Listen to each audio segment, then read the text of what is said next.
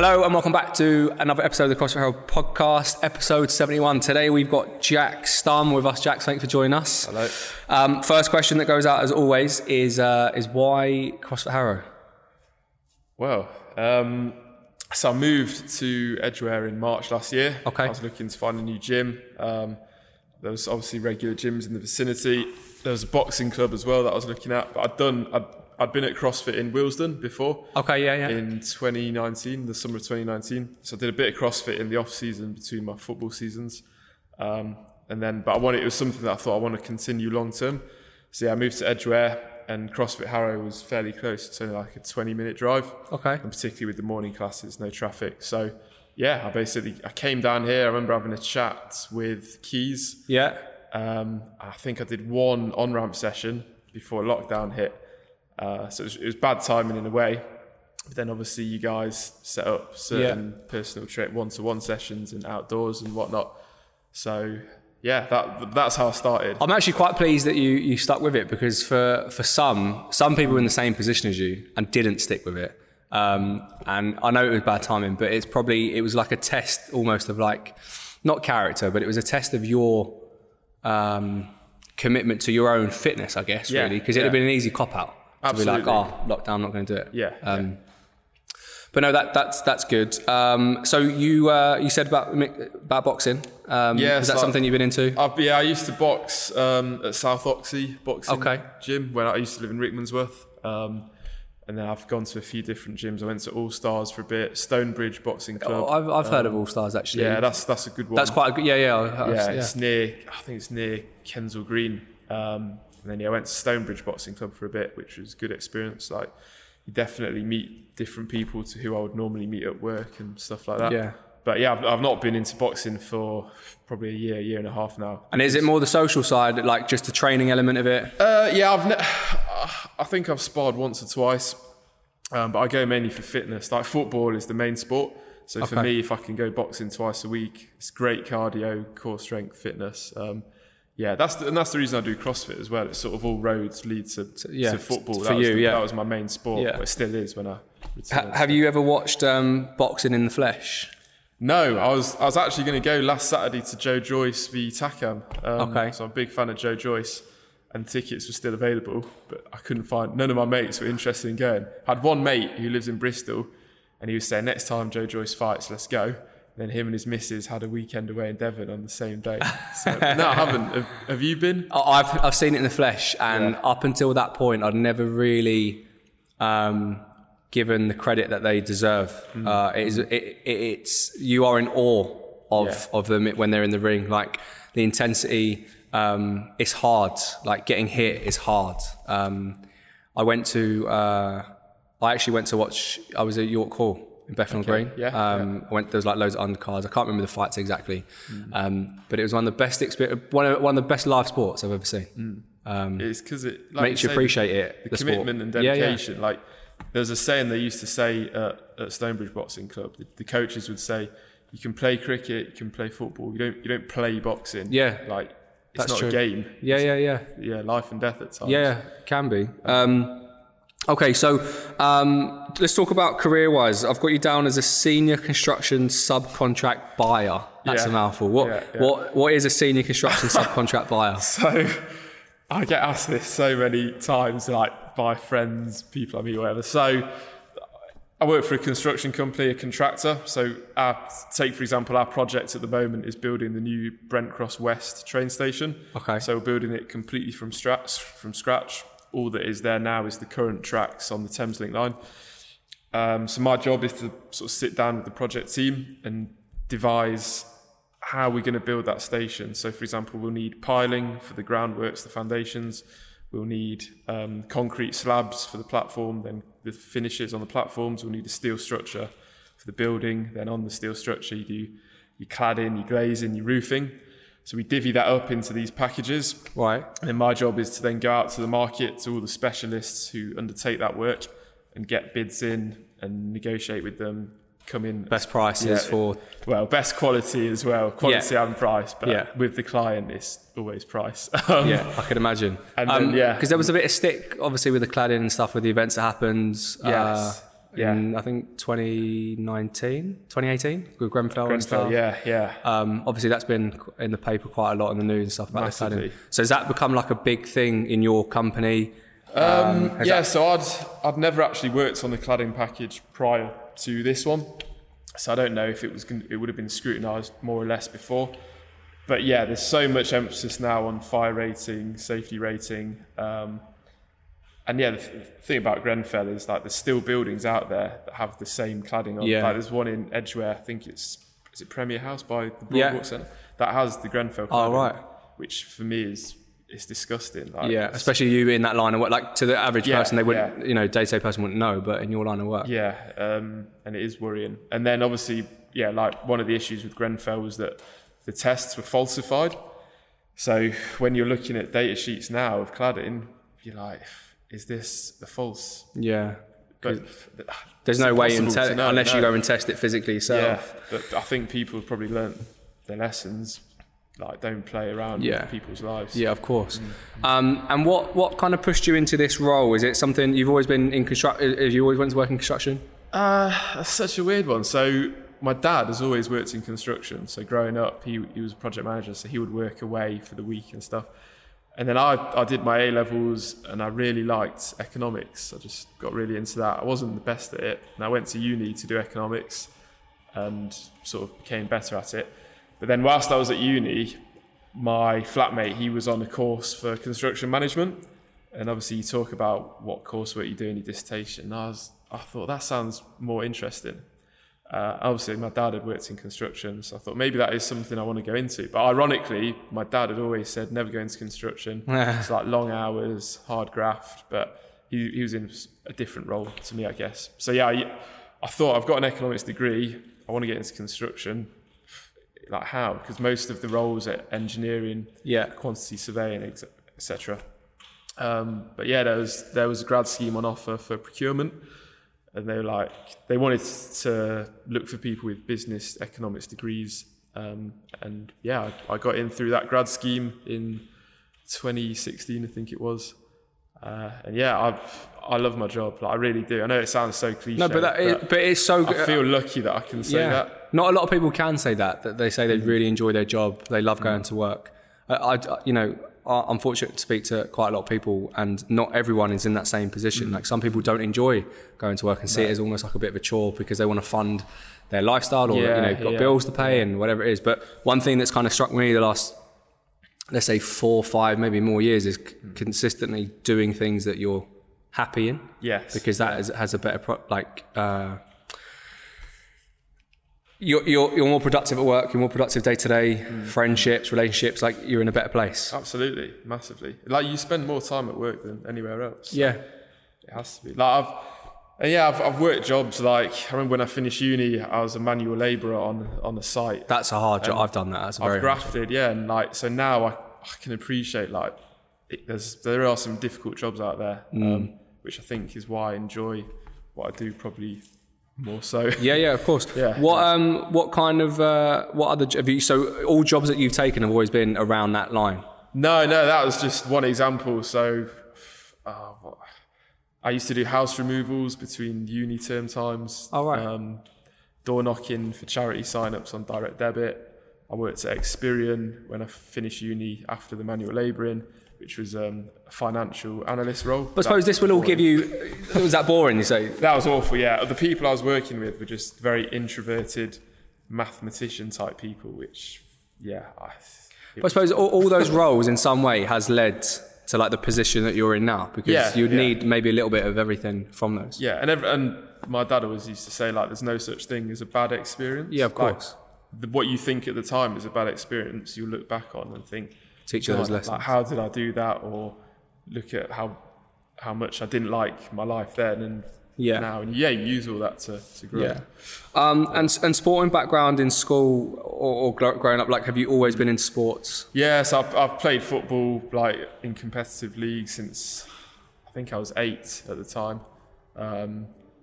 So it was always football. Like, I'm terrible at cricket. I remember playing as a kid and that was just awful. It was not for me. Ever get into swimming, tennis, anything like that? Oh, sorry, tennis. Yeah, I used to play tennis as a when I was young, not at any sort of competitive level. That was more just 4 of us friends from school when we were about between 10 and 15 would go down.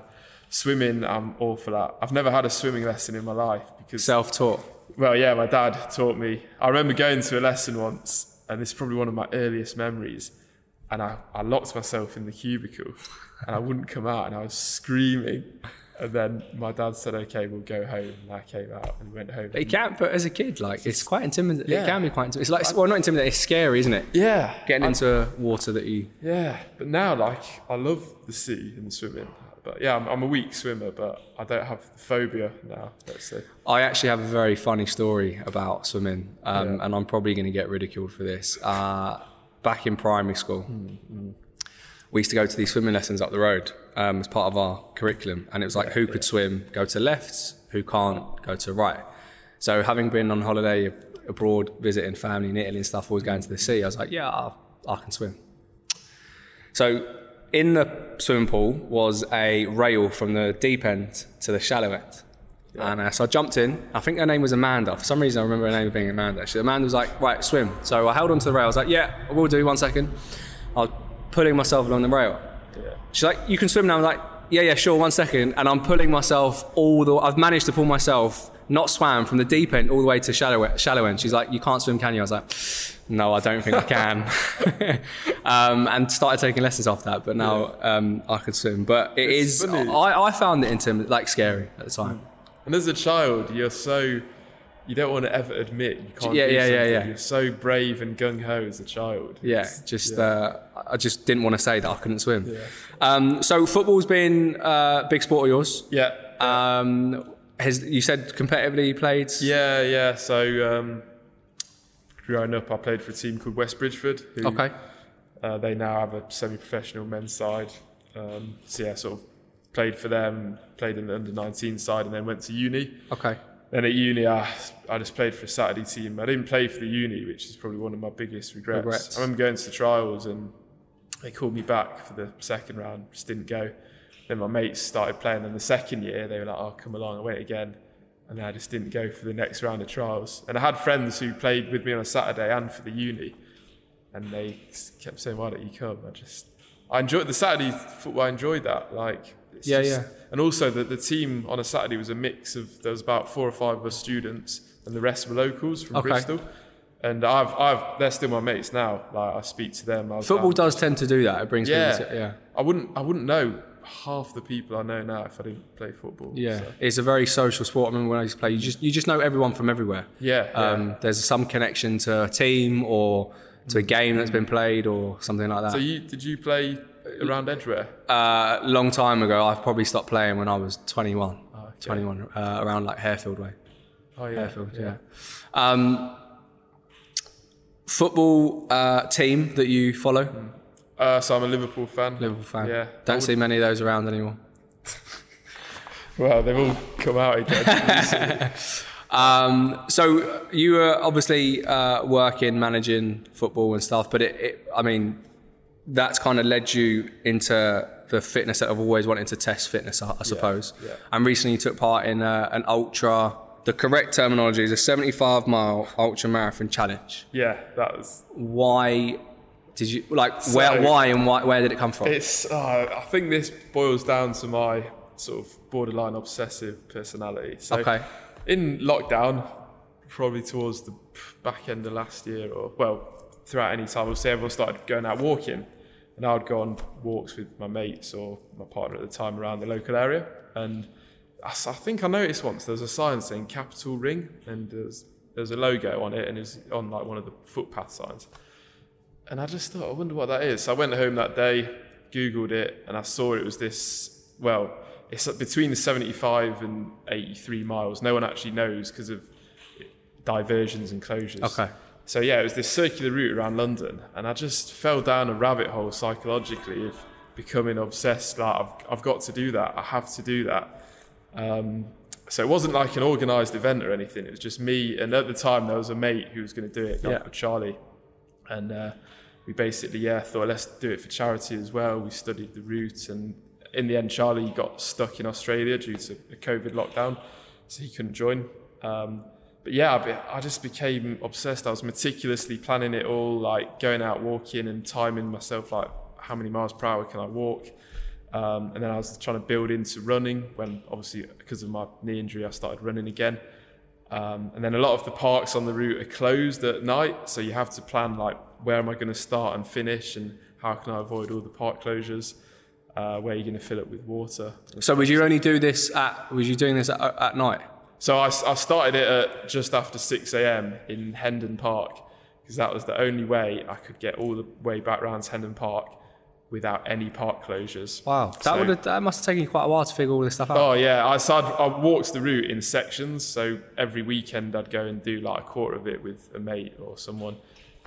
So I had an idea of what parks would be open. And this organisation probably comes down to your job role as well, right? Possibly, yeah. That would have required such organisation, going out every weekend, doing those quarter routes. I had spreadsheets made. Did you? Literally, yeah, with the times and where taps were and pubs and cafes to fill up. I say taps. With COVID, all water taps were switched off, which really annoyed me, like, massively. Yeah, I can imagine. Like Richmond Park, I emailed them, they said all our taps are switched off, and for me that was a key, like that was a bit of a gap between the last pub cafe. What was they just said because of COVID they're closing the taps? Yeah, they don't give an excuse, they just COVID. Which which frustrates me, like I don't know. Yeah, I can imagine, because I think there are a lot of things that are happening and people are like, oh, COVID, and you're like, okay, but why?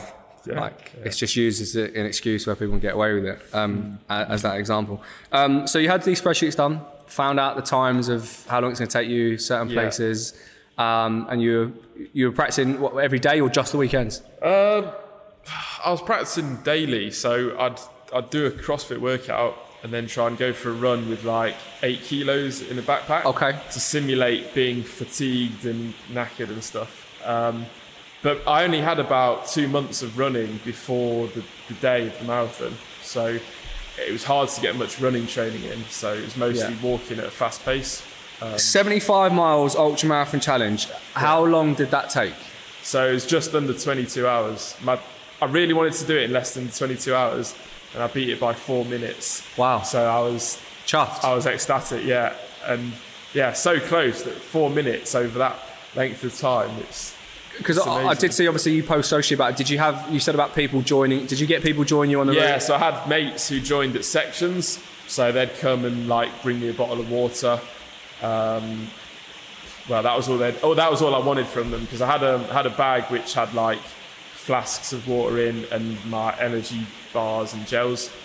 Because I was very obsessed about what I was taking on board. Well, that was going to be one of my next questions, about your intake of food throughout that 22. Yeah, because you hear stories about people throwing up because they can't handle it. So I took just easy to digest gels, bars, and I did half the route the week before to test sort of what I could take on, and that was hard, but I didn't feel sick or anything.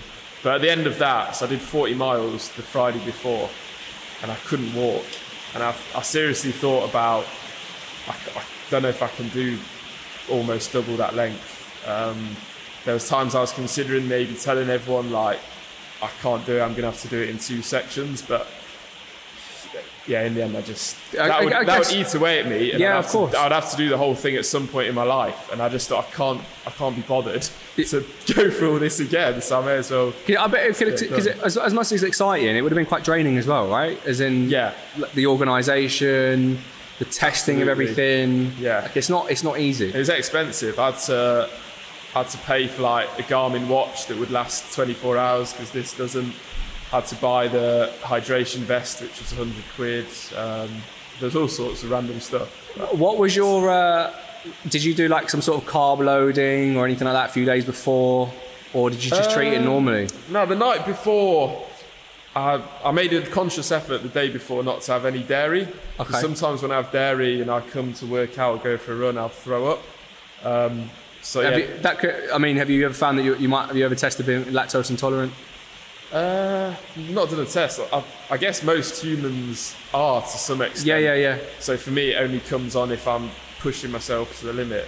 So the night before I had basically chicken, broccoli, tomato and pasta, just like fresh veg, no sauces or nothing. And that seems. And then in the morning, I knew I had to try. I was going to try and eat 3 slices of toast with peanut butter, but I was so nervous. I couldn't. I had 1.5 slices. I could not eat, which is pathetic. Like, it's not much food at all.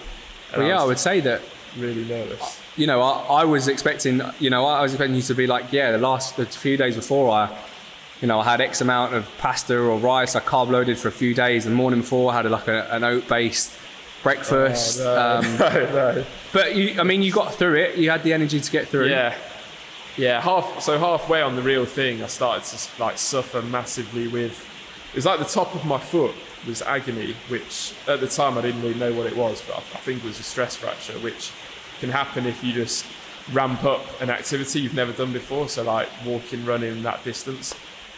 I was close to quitting. So my dad met me for that point, and I was saying to him, like, I don't think I can do this. Oh, right. He was like, well, we need to decide. Do you want to go to a shop and buy some painkillers and just do it, or stop? And I knew, like, if I stopped and I'd have to do it all again, I didn't want to walk that first half, or run for the 4th time it would be, because of doing it in sections, the practice run, the failed attempt. And there's a section called the Greenway, which is so dull. It's just 2 or 3 miles of just a straight tarmac path in East London with nothing to look at.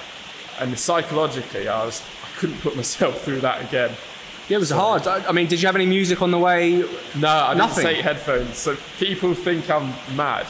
But a lot of the time, if I go out running I don't listen to music.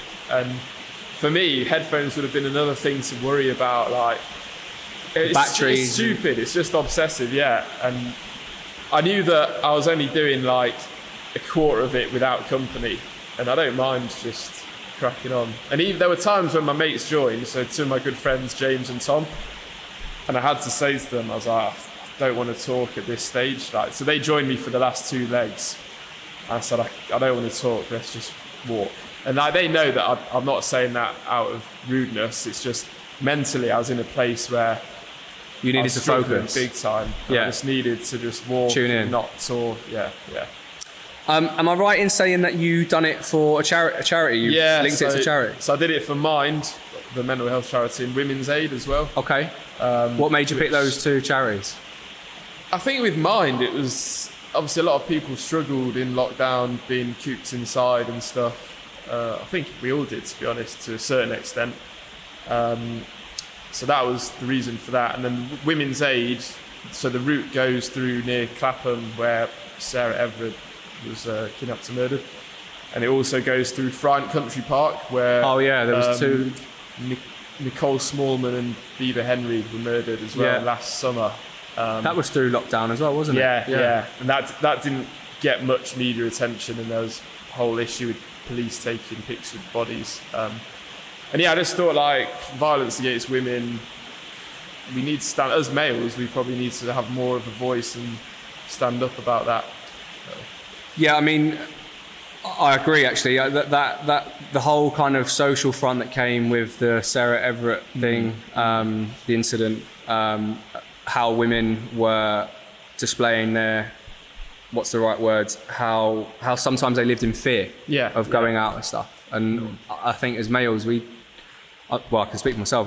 You go out, I don't feel like I fear anything when I go out. But we wouldn't know that. We wouldn't know women do, because we're obviously not women, and they experience that, but we're kind of oblivious to it. Yeah, and what I always think is, like, at night, if we're walking around, there's often times where we'd be walking behind a woman. Yeah. And you don't think that they think you could be bad. Like, we would walk and think, oh, I'm a nice person. Like, just get minding your own business. They should know nothing will happen. But why should they know? Like, they...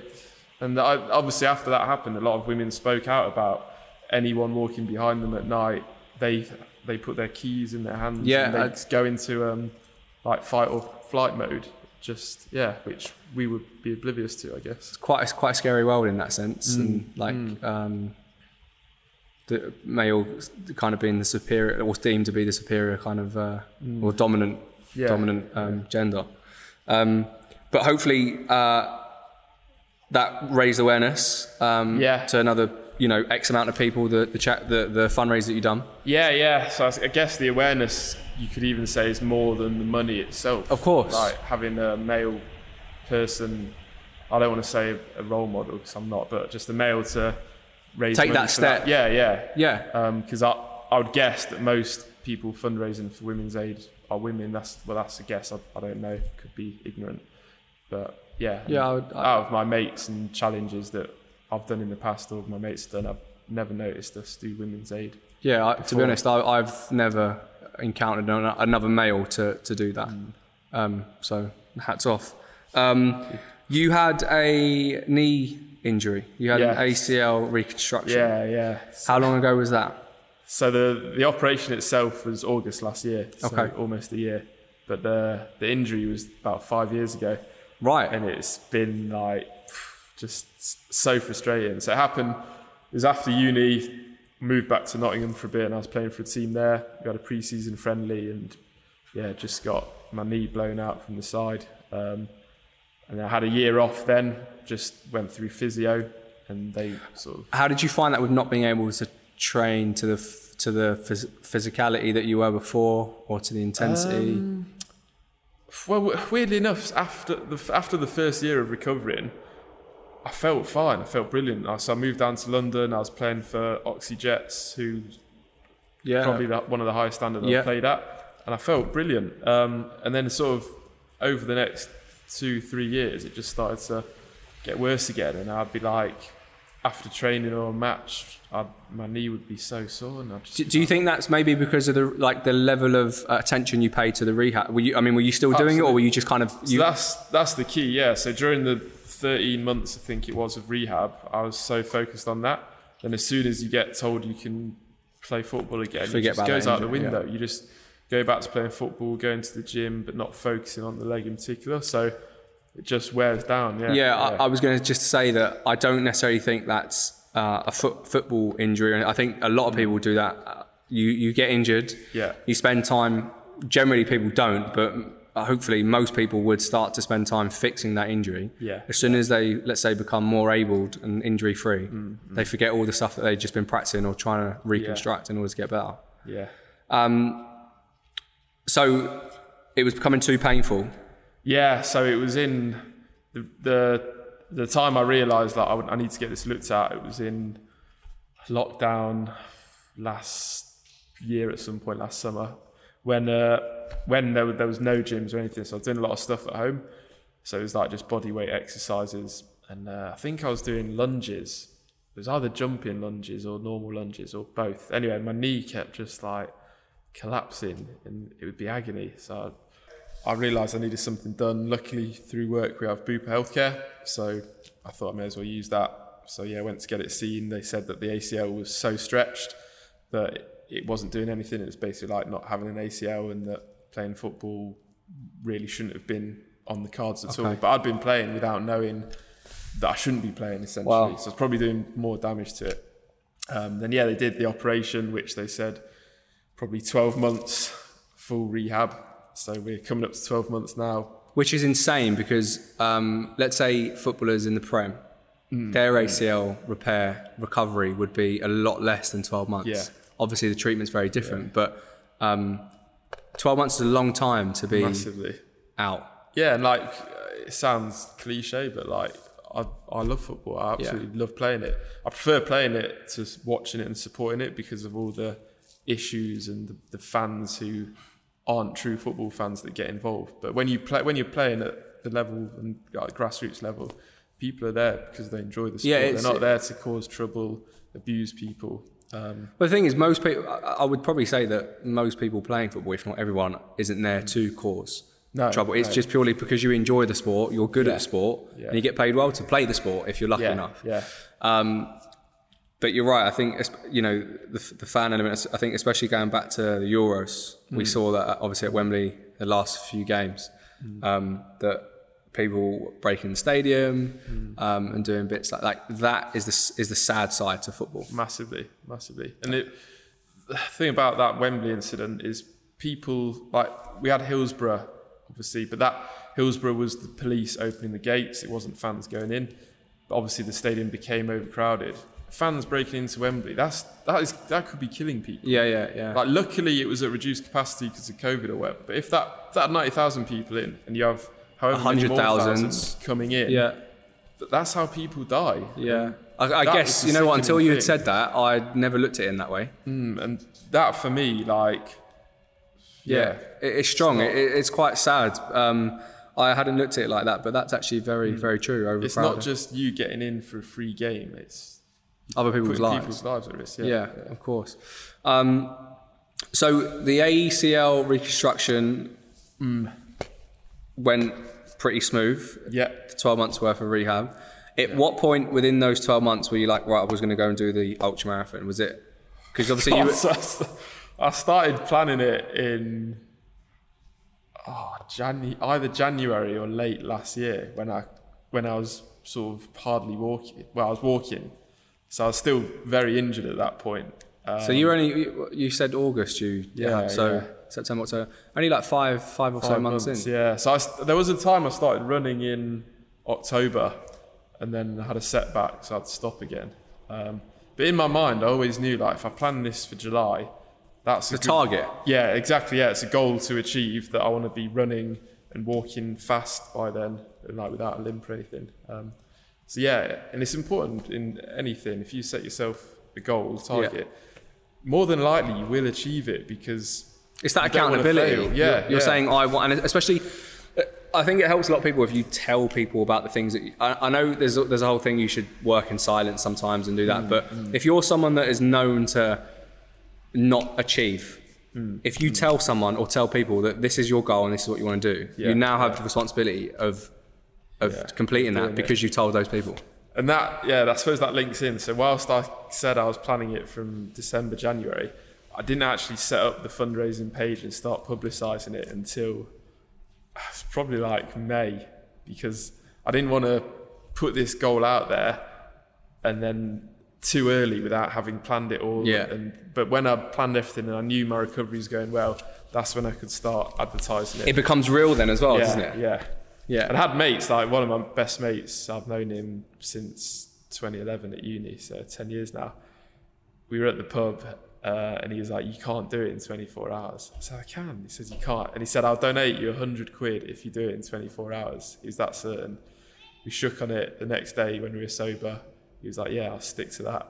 And, fair play. So that was motivation for me. I was like, I'm doing it. I said I'll do it in less than 22 hours. I was confident, and which I did. So and he kept his word. He donated the 100 Good, pounds. fair play to him. So, Did at any point in the challenge your knee give you any? No, that was the best thing. My good knee, my right knee was a little bit sore at the end of it, but my left knee was absolutely fine, which for me was probably one of the biggest wins out of it. Nice. Yeah. So the aim now is to slowly start going back to playing football. Yes. Have you experimented in that sense, like the lateral movements, that kind of stuff? Yeah. So I went back to pre-season training on Tuesday, which went well, and then towards the end of the session, I think it was a 2-hour session, it started to feel just a bit. My whole leg just felt fatigued, because it is still weaker. Like, it's visibly weaker still. But before that, like I'd got my housemate to come out to the park and help me out with, like, just throwing the ball, doing some touches, running backwards, side to side, like you say. Those movements. Because it's very easy to, like, I can come here and I can do box jumps. I've been doing them for months. Yeah, that's obviously just straight. So I had to sort of start moving about. And then when I trained on Tuesday and we had the sort of a small-sided match at the end, you can't prepare for that, because the way you're turning and stuff, you're not even thinking about it, and that would be the biggest challenge to get back to that. Because it's Pitsanger Dynamo FC that you play for. Yes, and starting pre-season, they're probably always, I guess, it's also your pre-season, but they're always going to be looking for players, getting people in. Exactly. Sponsorship, things like that. Yeah. What would you say some of the barriers that, like, at that level of football, of like either getting people through the door or getting a turnout for? Is there, you still got those consistent amount of people coming through? Yeah, we've never struggled to put teams out, not since I've joined at least. I've been there for 3 years. We've had a first team and a reserve team. who have both been successful. Like the reserves won a cup and had 2 consecutive promotions, and the first team have been pushing for promotion. They were in the FA Vars a couple of years ago. So player-wise, we do attract a lot of players. Like we have social media handles and people will message. So on Tuesday, we had, I think, 5 lads down who had messaged on Instagram and come down. But the main barrier for us is funding. So the team was only set up by Alex, I think, when he finished uni. So I think he's 6 years older than me. So he would have finished maybe 2011, I think. So the team is only 10 years old, and as a men's team in that division, it's quite a small amount of time. We've got teams who have been founded in the 60s, 70s, 80s, who have proper infrastructure. They have a committee members. They have the ground, whereas we ground share with North Greenford. We had ground share with Hanwell Town before. So yeah, we are a young club in that sense, and that is the biggest barrier, is having relationships with commercial companies and stuff to. Because I guess one of the other, it was a very small way of getting that funding, but is being successful in cup competitions, because obviously through cup competitions there's financial reward. Yes. But again, that depends on the quality of the players, the team. So I don't think we were in the FA Vars last season. I can't remember. Because it means a lot to the small teams. Yeah. It means a lot. Like if you win the first round in the FA Vars, I think it's like 500. Yeah, I think between £500 and £800. Yeah, which is a good amount. But at the minute, we've got all kit at the minute, that's fine. But come next year, we'll probably need a new kit with a new sponsor on the front.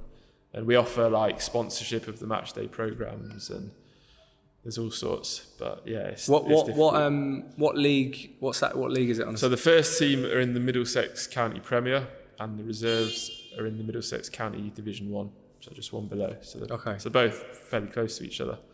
But yeah, it's with sponsorship as well. It's like it's a vicious cycle. So you want to build up your social media to attract commercial opportunities, and to build up your social media, you'll need, a lot of clubs will have like a VO camera or a camera on a big tripod that films the games. Yeah. Then you have certain clips that go out, generate media and social media attention, and then that builds your following up. But we can't afford to have that equipment because we don't have the commercial sponsorship. Yeah, the commercial sponsorship would come if we grow our following. So it's very that cycle, and also that kit, that stuff is very expensive. Oh, massively.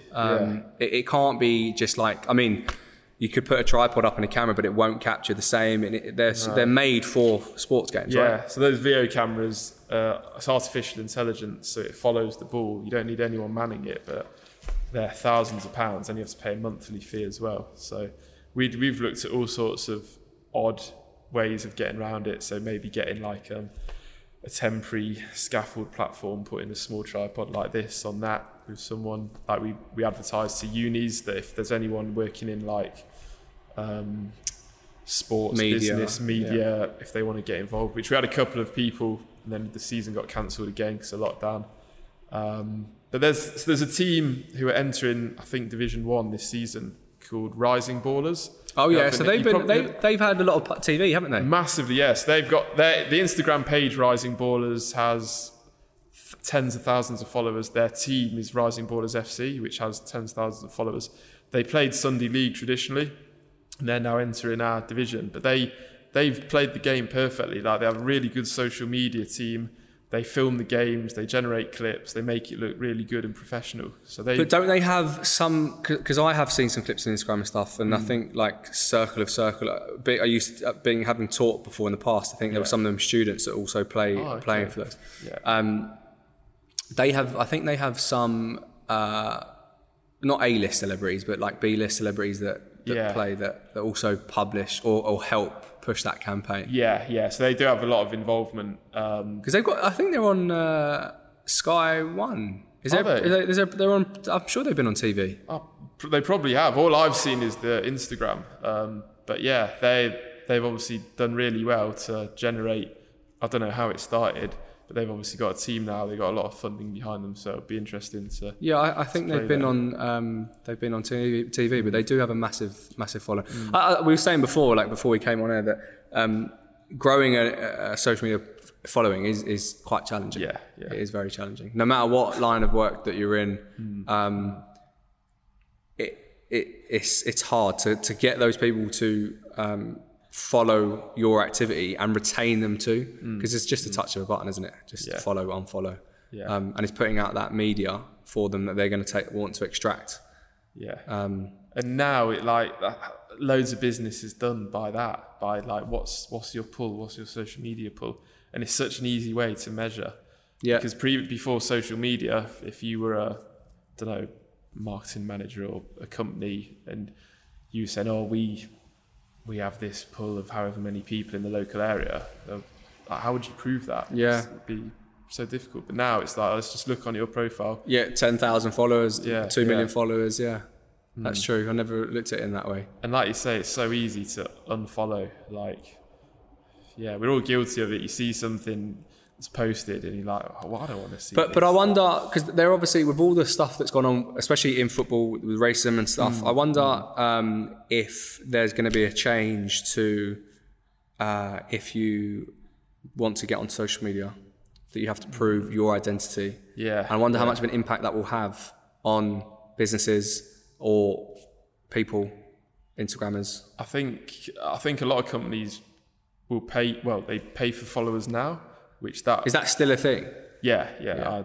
I know people who have businesses and do. I told someone at work he was setting up his own business, and he was like mid-40s, and he was asking like, oh, if we set up an Instagram page, like, what should we do? I told him to buy followers. And I didn't think that existed anymore. But yeah, so that'll obviously be removed, because all of those bots, there'll be no way of them getting on the platforms. So there are a lot of bots.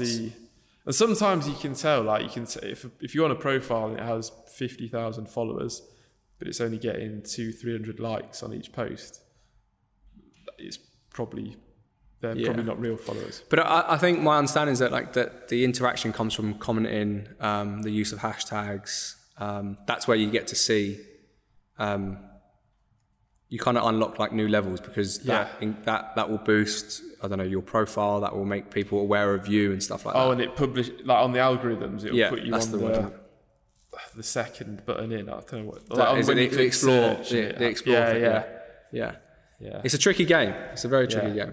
And I think what I've heard as well from people I know who are in that. I don't know if they'd call themselves influencers, but they've said that, for example, if you post a story with a poll, like a yes or no, that automatically gets people to like click yes or no. Then that counts as a engagement, which means that'll be published. That their page will then be published more and more. That's very smart for you. If you want to start, I'm going to put it up after polls, this. Like, did you like this podcast? Or box jumps, and people will just put one or the other. But that's, I guess, because it gives you, I mean, it might not be relevant to you, but it's just the fact that you get the choice of clicking. Yeah. And like, we've all voted on crap that we don't care about. Yeah. Like, I'll try to think of an example, like a food page that puts dessert or main. You just tap it as you swipe. No, you're not wrong.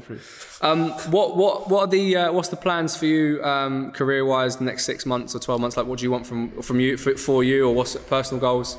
The next 6 months, don't know. I'm quite happy the company I'm in now, the position. So I only got to this position in October last year. So yeah, probably just continue. I mean, maybe mastering that role. Yeah. In 12 months, maybe try and progress to the next level. But yeah, for the 6 months, happy where I am. And what about your fitness goals now, moving forward? Because obviously the aim is to get that knee, moving laterally and stuff. What are your goals now for the next 6 months or 12? I definitely want to become stronger. So I feel like, for example, when we're doing WODs and stuff, I feel like I'm fairly fit. So I remember there was a WOD where it was just rowing and V-ups. 50. And I felt really good at that because there was no weights involved. But as soon as it comes to chucking a barbell in, that's where I really struggle. So I think I just need to really push heavier weights and try and get stronger. Consistent in kind of loading that barbell relevant to you and stuff like that. Yeah. Cool. Perfect. Jack, thank you very much for your time today. It's been good talking to you. Me. Guys and girls, see you again next week.